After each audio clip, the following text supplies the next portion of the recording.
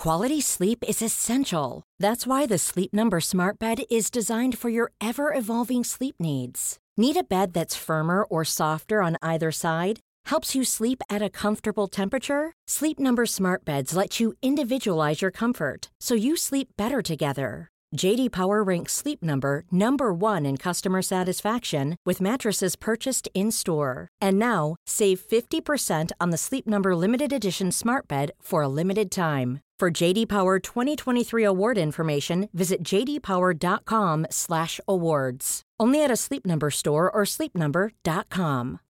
Millions of people have lost weight with personalized plans from Noom. Like Evan, who can't stand salads and still lost 50 pounds. Salads generally for most people are the easy button, right? For me, that wasn't an option.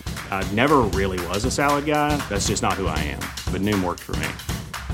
Get your personalized plan today at Noom.com. Real Noom user compensated to provide their story. In 4 weeks, the typical Noom user can expect to lose 1 to 2 pounds per week. Individual results may vary.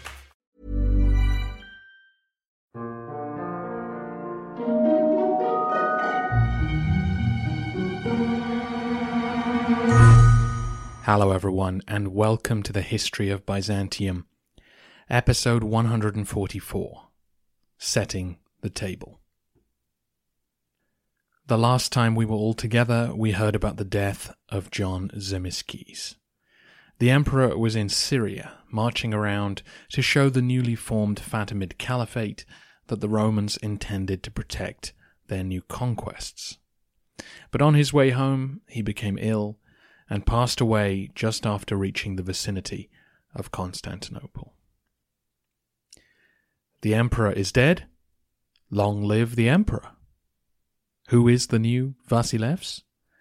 Why, it's Basil II, son of Romanus II, son of Constantine VII, the Porphyrogenitos, son of Leo VI, the Wise, son of Basil I.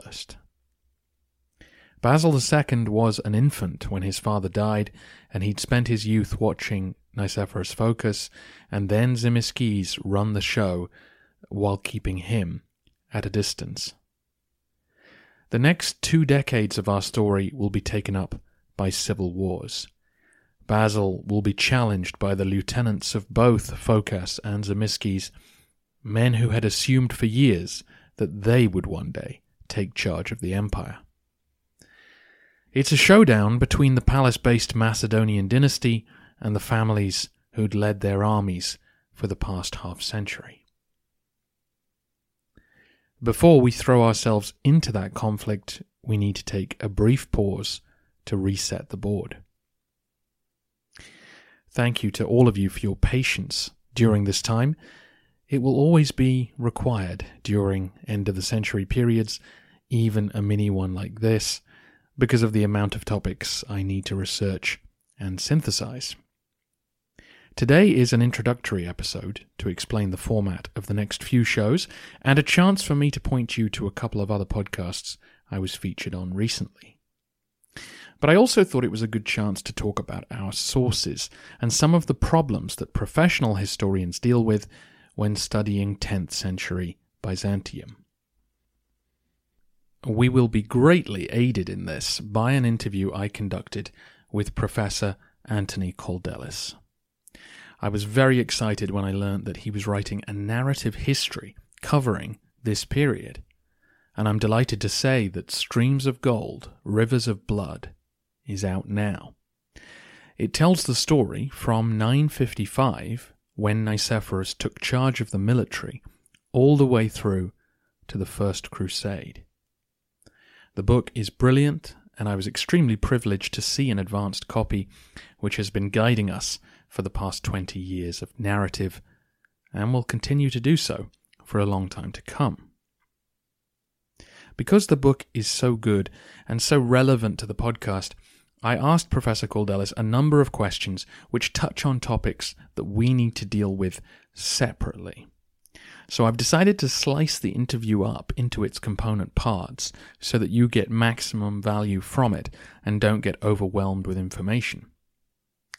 And that's why I'm giving you this introduction today, so that you know all about the book and the interview and I won't need to explain them again when I suddenly throw to the interview in the middle of future episodes. At the end of this mini-series, I'll release the full interview as one episode for anyone who wants to hear it as it was recorded. Before I gush any more about the book, let Professor Kaldellis tell you in his own words why he decided to write it. Yes, of course. So narrative history is not something that I had written before. Obviously, when you're writing any kind of history or historical analysis, there are going to be bits of narrative that come up or that are necessary for the argument, but I've never written an extended narrative history for its own sake. And I thought it would be an interesting challenge for myself, in part because for many years I had been working on the sources from which we reconstruct history, so narrative sources, historiography, hagiography, and so on. And I had always been on the side of the argument which raises problems in using these sources, that they're not always to be trusted, that they are engaged in various literary or philosophical or political projects that distort or invent the events that they record. It's very similar to, in a way, trying to write a modern history, given how politicized opinion is and all these different reports that circulate. And now we have fake news, right, as a category. And so imagine from 1,000 years ago if we only have a few of those voices. So how can we know that we can trust anybody? So it was a challenge for me to put myself on the other side of the equation and not just be the person who's saying, well, now wait a minute, you can't necessarily use that source for factual reconstruction. What do I say to someone who challenges me and says, well, what can we say? And so that was one of the challenges that I set myself for this book. Obviously, there's no formula that will solve every problem, but that's how I wanted to challenge myself. Also, I thought that it would be fun, and it was incredibly fun. And I wanted to try it on a smaller period before possibly trying it out on a larger scale. But that's not something that I have begun to do. It's just something that I'm thinking about. Mm. And so why this particular period? Well, this is a period for which I had worked on the main sources. I had either translated them or written about some of them in the past, and so I already felt fairly comfortable with them. It's a period for which we begin to have more ambitious literary texts, right? So we start with something like Leo the Deacon, and then we have Psellos and Ataliates and so on. And this is before we get to the really monumental Byzantine histories, such as those of Choniates and Katakouzinos and Grigoras that you will get to eventually. But it's after a period where our main sources are mostly chronicles or brief lives and so forth. So the sources I had worked with, also I chose it because of the nature of the events in question. We can talk about those later. But also because we have fairly good non-Greek sources for the period, the most important ones of which had been translated, like Yahya of Antioch and some, who's a Christian writing in Arabic, but also some Muslim historians writing in Arabic at the same time. The Armenian sources, a Georgian Chronicle, that's very important. And so it was, this was an asset. In other words, the foreign sources are crucial for correcting the Greek ones, which tend to be rather sort of insular. So there's not any evidence that the Byzantine historians writing in Greek, that they were using foreign sources or foreign traditions. And to a considerable degree, the same is true vice versa, in the other direction. So these independent linguistic traditions could be used to correct each other in a way. So that was very useful. Yeah. As you may have gathered from that clip, the book is like this podcast.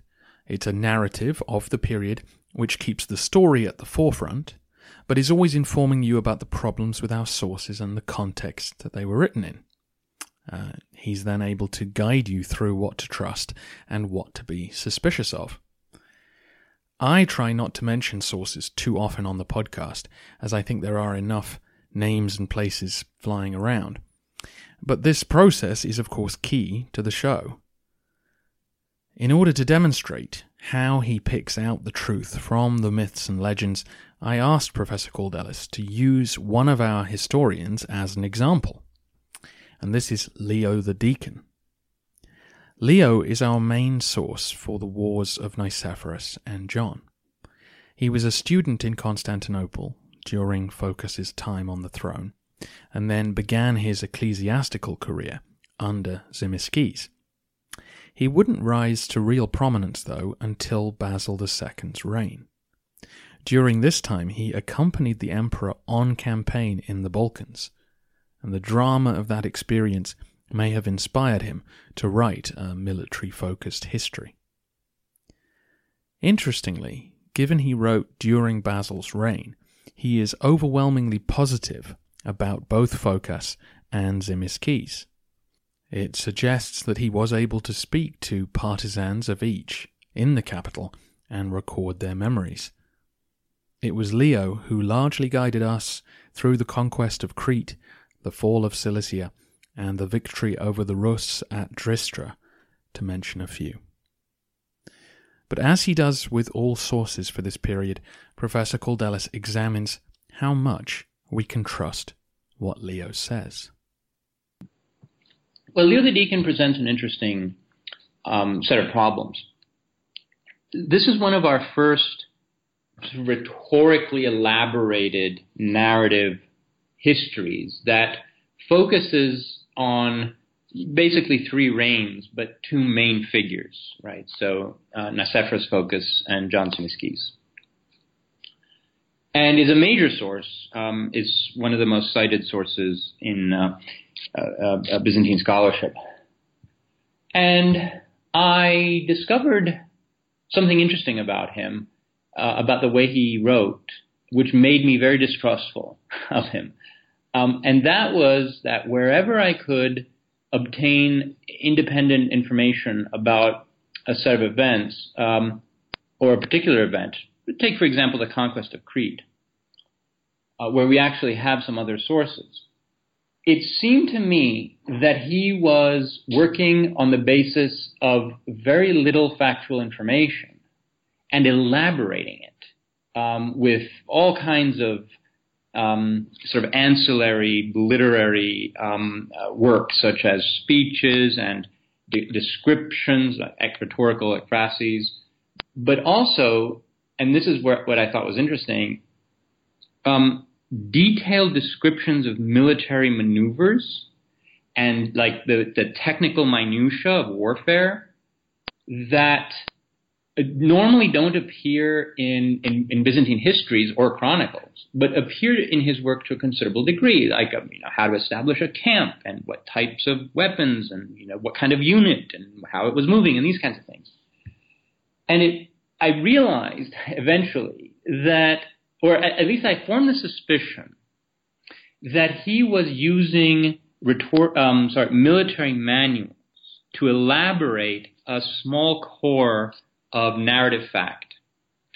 And this reversed the relationship that is normally assumed between him and the military manual. So the idea is that Leo the Deacon is used as a historical source to fact-check the military manuals being written in the 10th century. You've probably discussed the ones associated with Nicephorus Phocas and others. So the 10th century is a period when a lot of the 9th and 10th centuries, many military manuals are written or rewritten.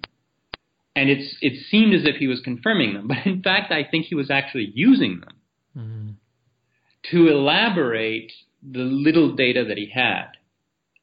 So that was a problem with Leo the Deacon. Which is not to say that his information is not worthless. I'm not saying that. But when you take an event like the conquest of Crete, 960-61, and you compare it to the other sources, and you whittle it down, you realize there's actually not that much there. So he's an interesting example of someone who, elaborates on the data that he has. So why did Leo feel the need to add potentially fictional details to his battle accounts? I asked if this was because he wanted his history to be viewed in the tradition of Herodotus as a great literary work, and without those military details, he would simply be left with a fairly dull chronicle of events. Yes, there is a considerable element of performativity. And I think the overall objective is for him as a literary artist, is to display the variety of literary genres that he's proficient in. And so you have passages like speeches, you have antiquarian digressions. He's talking about the origin of cities or of words. He has ekphrases, so these are detailed descriptions of people, like the description of Tzimiskis or of places, or also of Sviatoslav, the description of him, which many artists have tried to reproduce, right? And it's all just based on his description. He has passages of ethnography, like when he's talking about the pagan customs of the Rus and so on. So it seems that he's trying to hit, like he has a checklist, right, of things that a proper literary historian needs to do, and he's checking them off. And I think that detailed military information is one of those things on his list, like a Thucydides or a Polybius or something like that. To give you a more specific example of the kind of story that ends up in the histories but may be entirely false, I want to return to Romanus II's wife, Theophano. As you know, after he died, she married Nicephorus and was then accused of being in cahoots with Tzimiskes. It was Professor Caldelis who suggested that she was probably blameless, and I asked him to elaborate on that. I think, just for the benefit of our listeners, that she's blamed in various sources for the deaths of Constantine VII, her father-in-law, Romanos II, her husband, Nicephorus Phocas, also her second husband, in part by allegedly inviting in his murderer, Tzimiskes, and making the murder possible. This poor woman, I think she was a very convenient scapegoat for almost everybody involved. Tzimiskes was the one who I think blamed her for the assassination of Nikephoros Phokas, or anyway, had her exiled very quickly. In part because remember, so someone has to be blamed for some of these things. But also, as the mother of Basil II, she was both the person who could be relied on to uphold the interests of her children, the heirs to the throne, most strongly, right, against the wishes of all of these generals who want to, muscle their way onto the throne. But also, later, when all the civil wars between Basil and the generals, there were intense propaganda campaigns being waged at that time by both sides, and the Skleros and Phocas sides in the later wars, so these are in the 70s and 80s, they produced a lot of propaganda, and some of it was very pro-Phocas, the emperor, and some of it was very anti-Macedonian dynasty, and I think that a lot of it was directed at Basil's mother, Theophano, So there are accusations of, her low birth, that she was working in a tavern, I think. Also these ideas that she was a poisoner and so forth. I think it's entirely possible that she did nothing whatsoever, and nevertheless these accusations could still come up. So I don't think that there is, wherever there's smoke, there's fire, as a colleague of mine once put it. Where there's smoke, there's usually a smoke-making machine. And okay, so that's one set of. But besides, poisoning is such an easy charge to make and impossible to disprove or really prove. It's just basically creating suspicion about someone. But how could anybody have actually known that? Is secret things done that leave no evidence, really? I mean, those are that's just suspicion. Just think of like Russian imperial history, right, where everybody is supposed to be poisoning everybody. Anybody who dies, who isn't like very, very, very, very old, and even some of them are supposed to have been poisoned. So yeah, this kind of accusation acquires a life of its own. So that's just a taster from the interview, and a reminder of the type of research that's necessary to dig out a likely narrative from sources which can appear detailed but are full of bias and agenda. Streams of Gold, Rivers of Blood is one of the most helpful books I've ever read for the show, and I'm 100% confident that if you like this podcast, you will love the book. You'll be hearing plenty more from Professor Cordelis on the show, but the book is out now. Go buy it. As for the history of Byzantium, next time we'll be touring the conquered territory on the Eastern Front to see what's there and how it has affected the Roman state. But I know you've been starved of Byzantium-related podcasts for a while, so let me point you to a couple you might enjoy. First, remember that the Roman Healthcare series is available to buy at thehistoryofbyzantium.com. If you like part 1, then check out parts 2 and 3. That's over an hour combined of more Byzantine story goodness. Next, I recorded an interview with Scott Rank for the History Unplugged podcast. And that's a show that celebrates unsung historical heroes and discusses figures who shaped our world. I spoke to him for nearly an hour about Justinian, and I gave my 5 ways in which he shaped world history. It will be familiar to you, but hopefully I've put a fresh spin on things. And of course, go check out History Unplugged and see what other figures you might be interested to learn more about.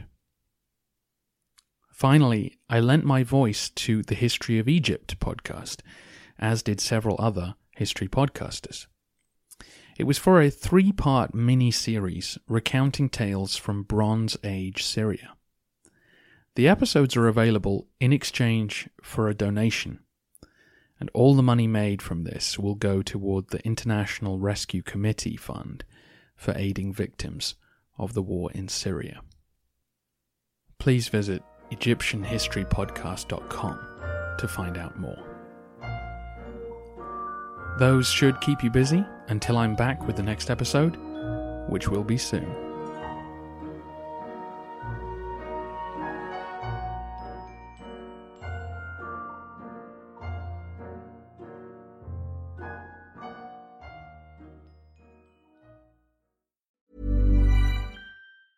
Mom deserves the best, and there's no better place to shop for Mother's Day than Whole Foods Market. They're your destination for unbeatable savings, from premium gifts to show-stopping flowers and irresistible desserts. Start by saving 33% with Prime on all body care and candles. Then get a 15-stem bunch of tulips for just $9.99 each with Prime. Round out Mom's menu with festive rosé, irresistible berry chantilly cake, and more special treats. Come celebrate Mother's Day at Whole Foods Market. Summer's just around the corner, so give your body the care it deserves with Osea's best-selling Undaria Algae Body Oil.